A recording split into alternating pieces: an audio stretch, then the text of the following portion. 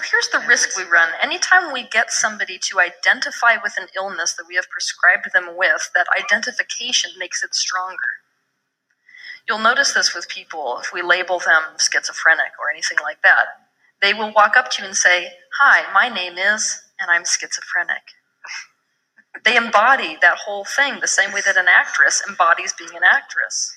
Now, the problem when we latch onto something with identity is the ego has now latched onto it and cannot let go of it. If I'm not my identity, what am I? Ego doesn't even want to think about that. And really, all we're doing is lumping a bunch of symptoms together and slapping a label on it. The major frustration in psychology and psychiatry is that we've got people with a whole array of like symptoms, and we have to categorize them even if they don't fit in because we have to because of insurance companies.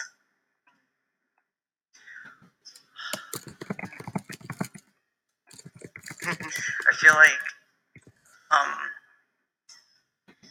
this is so weird. My memory is like going in and out right now. Interesting.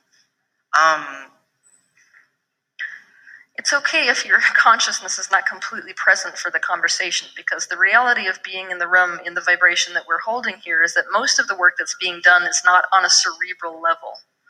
That's the real reason to come to these workshops, if you want to know the honest truth. It's not because of what I'm going to say. It's because we're introducing a vibration to the group. And what you watch throughout the course of these workshops is the vibration just starts increasing and increasing and increasing. By the time we're done, people can't sleep anymore.